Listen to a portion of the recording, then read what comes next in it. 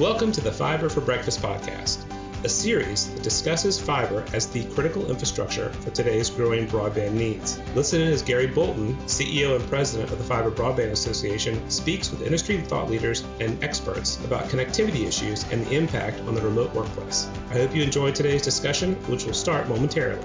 And remember, subscribe and like this podcast on your favorite platform. This week's Fiber for Breakfast brought to you by our platinum sponsor, Wesco. Well, good morning, everyone, and welcome to the Fiber Broadband Association's Fiber for Breakfast. We're now in our 45th episode of 2023. But before we kick off, I'd like to thank Wesco, the platinum sponsor of Fiber for Breakfast, and our gold sponsor, Network Connects. This morning, the Fiber Broadband Association and NTCA issued a joint press release announcing the release of the complete Broadband Infrastructure Playbook 3.0 ahead of the NTI BEAD initial proposal deadline of December 27th. The Playbook 3.0 includes 4 modules. Permitting, we talk about the extremely high cost per location threshold. We outline broadband mapping challenge process. And then the 4th module is on cybersecurity and supply chain risk management under the BEAD program. So if you don't have a copy, you can download the playbook from the Fiber Broadband Association's website under resources. And DC, Congress is working on options to continue to fund the government through a budget deal. The funding from the most recent extensions runs out on November 17th, which is just next week. So RUS and Reconnect funding will be impacted by these negotiations. And then last week on November 1st, the FCC launched an inquiry to increase the minimum broadband speed benchmark and set a gigabit future. The FCC will begin the evaluation of the state of broadband across the country as required by Section 706 of the Telecom Act, which they do every year. But the Notice of Inquiry, NOI, proposes to increase the national fixed broadband speed benchmark, so drum roll, to 100 by 20 megabits. It's just amazing how, I remember a decade ago, the national broadband plan from the FCC had 1 megabit as the benchmark. So, it doesn't look like they're stretching too hard. But also, they're going to, the previous benchmark, our current benchmark is 25.3. That was set, almost 8 years ago, and that hasn't been updated since. But also, a little more exciting is the NOI is going to seek comments on setting a separate national goal of a gigabit by 100 meg. Again, I don't know why we wouldn't do a minimum of symmetric bandwidth, and we're already deploying 10 gig networks. But again, we'll look to the past to set the the targets for the future. We also have wrapped up our regional events for this year, and we're already working on our regional fiber workshops for next year. So we've set a schedule. We'll be in Richmond on February 8th, in Little Rock on April 16th, in Park City at Deer Valley on June 4th, Des Moines on September 10th, and in Albuquerque, New Mexico on November 7th. And then, of course, we have our big Fiber Connect 2024 conference in Nashville, July 28th to 31st. So get those on your calendars, and we look forward to seeing you guys there. And then the Fiber Broadband Association is wrapping up in this inaugural 2023 Fiber Deployment Cost Study Survey. So if you haven't participated in this, here's the link. You can see it in our chat and on the screen here. So please do participate if you're a service provider and have some cost that you want to provide. And we'll be rolling that out at the end of the year. That brings us to today's Fiber for Breakfast session with Paul Connolly, Telecom and Network Practice Leader at Entropy, who's going to discuss competitive broadband in a multi-gig world. Don't count out cable. Paul will dive into the expected timing of cable's rollout of DOCSIS 4.0 and what that will mean for the fiber industry. So today on Fiber for Breakfast, our guest is Paul Connolly, Telecom and Network Practice Leader at Entropy, who's going to discuss competitive broadband in a multi-gig world. Don't count cable out. So Paul's going to dive into expected timing of cable's rollout of DOCSIS 4.0 and what that means for everybody in our industry. Paul is an expert in telecom, cable, and media networks with a distinguished executive background at Nortel, Scientific Atlanta, and Cisco. He's led design and technology implementations for major companies in broadband networks and served as a partner for fiber projects with AT&T and Verizon. His expertise also extends to media giants such as HBO, Viacom, and Disney. And Paul's insights and reports contribute to profitable industry growth. In addition to managing his consulting business, Conley Network Insights LLC, Paul leads Enterprise telecom and network practice with his vast experience across ventures and technology and mediascapes. Paul has received the President's Point of Lights Award for his work with the Boys and Girls Club. So with that, welcome, Paul.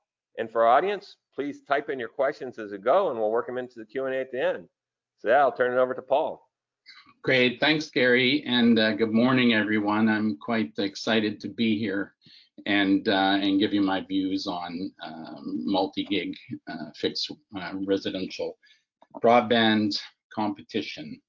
So I recently attended the Fiber Connect show down in Orlando with 4,000 of my closest friends. It was a great show, Gary, and I really sensed a tremendous sense of enthusiasm, of optimism. It was almost a gold rush mentality as the GPON to XGS-PON transition, which was very simple and elegant, has really kicked in. We're firmly in the multi-gig world.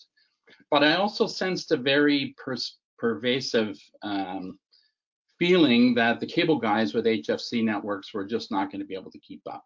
That they have a lot of market share, they have a big installed base, but that this multi-gig future was going to leave them behind. And as a consultant who's worked a lot with both fiber and HFC technologies, I respectfully disagree, and I'm going to spend the next few minutes explaining why. If we look at how we frame the future, we have to really think about the networks that drive them. And to put it in context, every network has a number of essential parameters. I mean, clearly functionality, reliability, cost, standardization, but also scalability. How do we grow, and evolvability, which is the key issue here. As the services running on these networks evolve to higher and higher speeds, can the appropriate networks keep up? Clearly, this is where fiber is going to hit their sweet spot. But the question is, can hybrid fiber coax technology keep up? And one of the other essential parameters there is cost. And I'm going to show you the radical disparity in cost. If you accept the premise that HFC can get to multi-gig, they're going to have a tremendous cost advantage. And we'll look at that in a little more detail.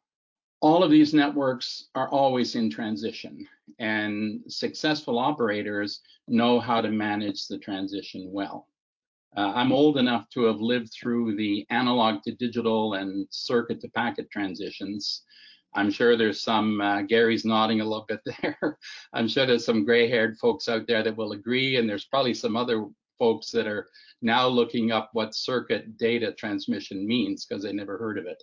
But I will tell you, this was a multi-year long transition with a lot of bumps in the road, and to be honest, a lot of winners and losers. There's people that just didn't make the transition, and the companies didn't make it.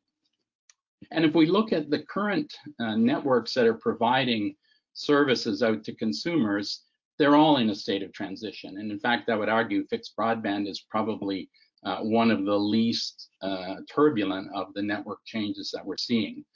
Everybody's moving from hardware-based, purpose-built networks to virtualized networks in all the networking. The big telcos started virtualizing their core networks over a decade ago. And they used to report on it every quarter. They'd tell you how far along they were getting with virtualizing. They don't report anymore, so I guess they're done. But it's a big issue, not only for reducing costs and footprint and carbon, et cetera, but also for service velocity. I mean, you have to have a virtualized network to be able to deal with quick changes, provisioning, being responsive to your customers. And everybody including the fixed broadband networks, are in that virtualization phase. If we look at the other big networks really briefly, I mean, they're all in transition as well. The video networks moving from pay TV to streaming is, to be honest, in complete chaos right now. I mean, everyone's bleeding red ink. The actors are on strike. Nobody has been able to articulate what a successful, profitable, stable streaming video world looks like. So a lot of chaos there. Wireless has made a huge leap from 4G to 5G, multi-year activity, literally hundreds of billions of dollars being spent worldwide. And I don't think we've yet seen the payoff from what are the new revenues that are going to arrive. You know, the most interesting things, standalone cores are just coming, network slicing, which will open up a lot of new revenues. They're not really there yet. So a lot of work to be done there. On the satellite side, hundreds and hundreds of low Earth orbit fleets being launched. Again, some in commercial use and a lot of them just getting going. But you know, there'll be winners and losers there. And then we get to HFC and fiber to the premise. Now, I think anyone would be on pretty solid ground for arguing that fiber is the right way to go if you're building a brand new network. There's no question that, you know, unlimited bandwidth, simplicity, passive, no electronics, cheap operation, et cetera, no question. But we're in this transition where the entire country has hybrid fiber coax in the ground, and we have to understand from a cost point of view, do we think that we're going to rebuild the entire network with fiber, and if so, when? And that's the real issue. So let's do the 3-minute history lesson on how things have transitioned through fixed broadband. You know, the market invented by the telcos by leveraging the copper that was already in the ground. If they had to go deliver a new set of connection to the home and dig up everybody's home just to sell high speed, just to sell broadband, wouldn't have happened. But they were able to overlay broadband on the existing copper that was there serving voice connections. The cable guys had a much bigger pipe, but they didn't have the two-way capability. So they couldn't turn their connection into an asset until they figured out how to do two-way services. And originally the HFC was designed, well, it was just C, and then it became HFC as fiber was added. But it was designed to deliver video out to homes. It wasn't designed originally for two-way. But by the time they figured out how to do two-way, and as the consumer's need for speed kept climbing and you had more demand, then the HFC took over and became the dominant provider of HFC versus DSL. Fiber, you'd argue, much better system, more bandwidth, easier to operate, et cetera. The big disadvantage is that it didn't exist. And so, well, could you put a network in? Could you put the drop in? Took a long time for fiber to get going. But again, as the speed kept coming up and up, that gigabit capability started to have more and more importance, and we saw tremendous growth in fiber networks. The cable guys countered with a program called DOCSIS 3.1, the DOCSIS being the data specification. Cable guys, by the way, they have an outfit that standardizes that all the specs, does certification testing and does interop testing. And they came up with a method of matching the GPON capability of 1 gig in the downstream, but they were very limited in the upstream. Cable networks are asymmetrical and they run one-way service today. So the stuff either goes up or down, and most of it for historical reasons didn't have to be built that way, but for the purpose it was built, it was designed with most of the bandwidth going downstream. And then I think the DOCSIS 3.1 stabilized the leadership position of cable, and they held on to the number of customers they had. But then the fiber guys changed the game again and came up with this incredibly elegant move up to 10 gig. Now, clearly leading customer requirements, especially the symmetrical aspect of it, but that's a good thing. I mean, as a network provider, you always want to be, you know, a few years ahead of network demand. So the fiber guys, the HFC guys have countered with DOCSIS 4.0. Now, I will tell you up front that they couldn't agree. So a lot of people had the perception they've been playing with this thing for years and nothing's happened. Well, Between DOCSIS 3.1 and DOCSIS 4.0, first of all, was another program called Digital Access Architecture. And what this did was virtualize part of the head-end architecture and push the processing of the data out deep into the network, into the nodes, instead of keeping it back at the head end. And that has allowed, as an interim step, you will see some operators offering a couple of gigs down and maybe 100 or 200 megabits up versus the original DOCSIS 3.1. So they have been moving in a direction of more bandwidth, but all of that was prep work to get ready to be able to do DOCSIS 4.0. And depending on the operator, they're a long way down that path of doing the DAA. So then we come to DOCSIS 4.0. The whole point here is to leverage the existing network that's out there. You're not doing a brand new design for greenfields. You're trying to figure out, how can I put more functionality into the asset that I've already got and protect the business that they have. And so, because the two biggest suppliers had differing installed bases in terms of how their technology had been deployed, there was a lot of angst and debate about two different methods to put the capability in that was needed. And after a lot of consideration, Cable Labs decided to standardize both. So one of them is called extended spectrum DOCSIS, basically just makes the pipe bigger. You move all the way up to 1.8 gigahertz, which means you have to do a lot of work with splitters and parts of the network, but you just put more channels in and you dedicate more of it to upstream and you get more capability. The second method is to take the unidirectional signal in the cable networks and make it bidirectional, or put in full duplex.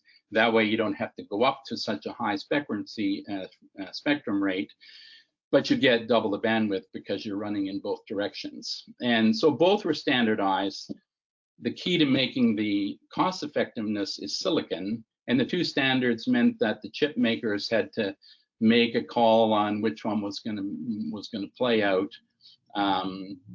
And so there was some uncertainty. And I think a lot of that is reflected in the opinion of a lot of the fiber folks, that they've been playing around with this DOCSIS for a long time and it's not really coming. So two very recent technology updates just got announced last month that helped the DOCSIS 4.0 viability and rollout dates. And the first of which is Broadcom, in conjunction with Comcast, announced a new silicon chip that will do both versions of DOCSIS. So if I'm a maker of cable modems or equipment supplier, and this chip pans out, it's in field trial right now and expected to be available next year, then we don't have to deal with the two versions anymore. There'll still be two versions, but we'll be able to build a single set of equipment that will do both. And the second thing is the full duplex one, which is in effect more powerful one because it'll allow more upstream, was seen as requiring the fiber to be taken all the way down to the last active. They call it an N+0 technology. Well, now recently, new equipment has emerged, which by using some very sophisticated echo cancellation says that we can put that full duplex capability into the amps. So we don't have to have fiber going all the way out to the last device. And if that pans out, and again, it's just under field trial right now, it'll make the ease of upgrading even simpler than they currently believe is the case. So those two things have just recently happened. So that leads us to three critical questions. The first one is, when will it be available? And the answer is, Comcast just put their first system up in service, so the answer is now. They're building out in Fort Collins, Colorado, 2 gigs down and 2 gigs up. And interestingly, Fort Collins municipal government just launched a big citywide, I think 80,000 home XGS-PON network. So it's a pretty interesting competitive environment. And Comcast has said they'll do Atlanta and Philadelphia in the very near future. And I'll show you what their long-term plans are in the next couple of slides. The second question that I would pose to everyone is, how important is this high-capacity upstream capability? You know, the symmetrical services is a very, very powerful marketing tool. 10 gig down, 1 gig down, 1 gig up, 10 gig down, 10 gig up. Very, very simple, elegant, solid, future-proof. But I started asking when I went down to the conference, what are the upstream applications and when will they arrive? And I kind of heard two answers. The most common answer was, we don't know, but when it arrives, we'll be ready. And that's a valid answer. I accept that. You know, you always want to get ahead of customer demand.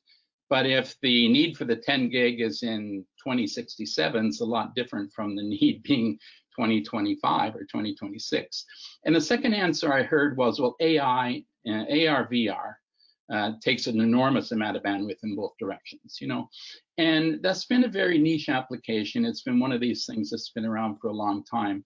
I will say that with Apple launching the ProVision headset, and the second generation of that, which will be a more reasonable cost environment, they got over 5,000 patents behind the thing.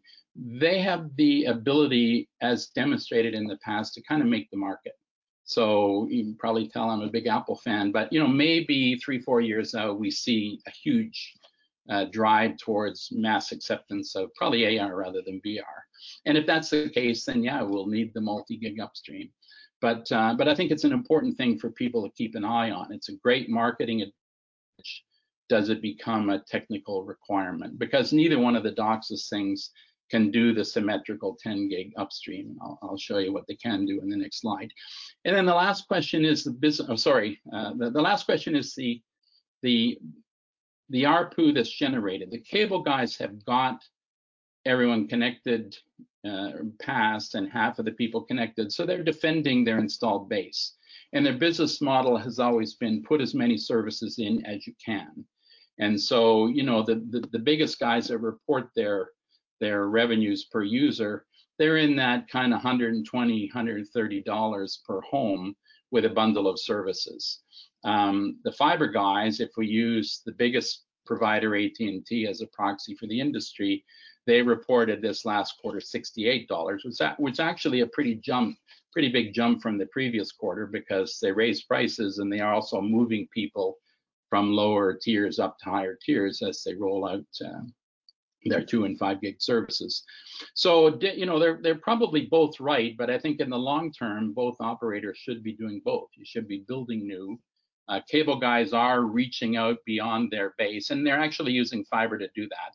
They're building adjacent terms where now, instead of leveraging the network, they're leveraging the head end and the billing and all the ISP connections and so on. So I think in the long run, you have to think about this notion of how much do you get per home is something really important that everyone should pay attention to. So here's what the two biggest suppliers have said about when they're going to be ready.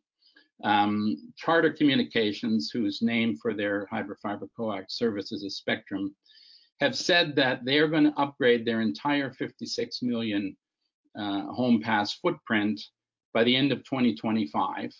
They've made a business decision to categorize it into 3 chunks.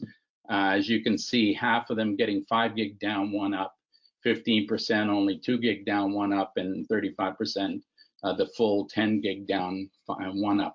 They are making a decision that 1 gig up is enough. Now, these are plans. They could obviously change, but this is what they have told the street that you know, looks at their stock price. And the blended cost to do that per premise is $100. So rather than, you know, when they would say, if we overbuilt ourselves, we'd spend $1,500 a premise. But we're going to do $100 by upgrading to multi-gig capability. So if they can pull this off, the costs become enormous. Now, when you look at the drop costs as well, over half of those homes passed have already got the drop in based on what they report about different services. You know, they got about 32 million, I think, data subscribers, but they also have voice subscribers and video subscribers and so on. So the drop cost is 0 for over half of those connections as well. So if you're thinking you want to go and attack their base of customers, it's a pretty difficult cost proposition. You know, whatever the cost per home pass for fiber, say, I don't know, $1,500, and then another $600 or $700 for drop, versus in their case $100, and since half of the drops are already there, maybe $300. So, you know, and they're going to spend $5.6 million.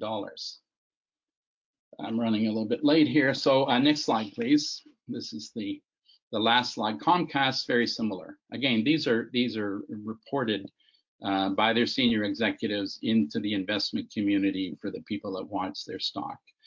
They have 61 million premise footprint. They've said right now they're going to upgrade 50 million of them, and they're going to do 10 down and 6 gig ups for everybody with the full duplex. They also plan to be done by the end of 2025, and right now they're saying, sorry for the typo, it's the cost less than $200 per premise. With the elimination of the need for N+0, that cost would go down. So between those two customers, you have 120 million homes with a network already passed, and half of those homes with the drop already in place. And they're saying that within 2 years, they can do multi-gig functionality for a couple of $100 a home.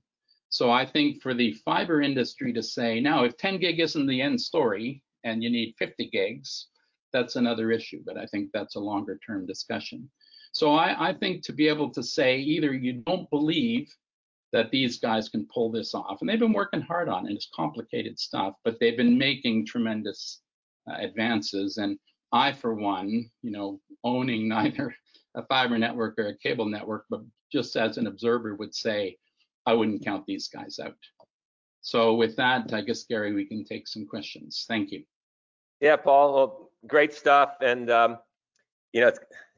we were just talking before we started that, we worked together 30 years ago, and I was a cable guy back then, which is hard to even imagine now.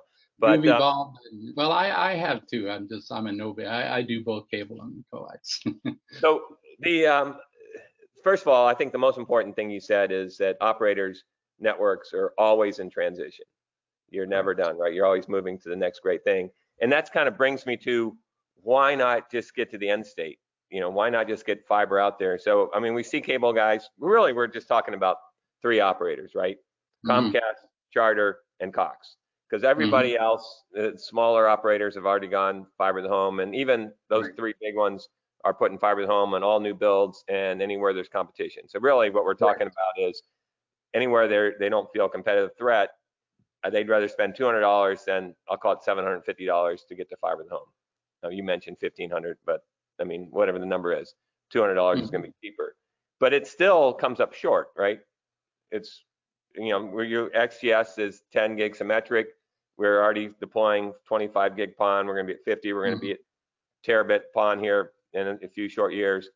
And yet 4.0 isn't even going to be able to deploy, right? Because, I looked at George Notter's note from SCTE, and it looks like there's silicon issues, and we probably won't see that silicon availability till the end of 24, right? Yeah, I'm not sure that that's true, but definitely there's still work to be done in the silicon. A unified silicon that Qualcomm are coming out with is going to help the issue. But yeah, it's going to take a little while, but it really does come down to economics. I mean, would you rather overbuild yourself for $100 billion or spend $10 billion protecting your base? And these are 2 very big bases. If these were little companies that you could say, okay, doesn't matter to the fiber industry, but this is 120 million out of the 140 million homes in the country.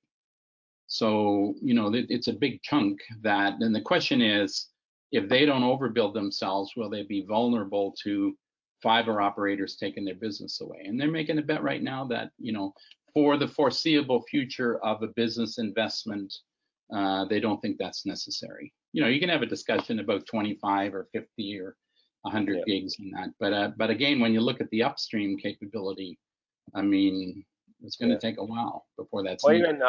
Even George said that only Comcast is doing FDX. That's the only operator. Correct.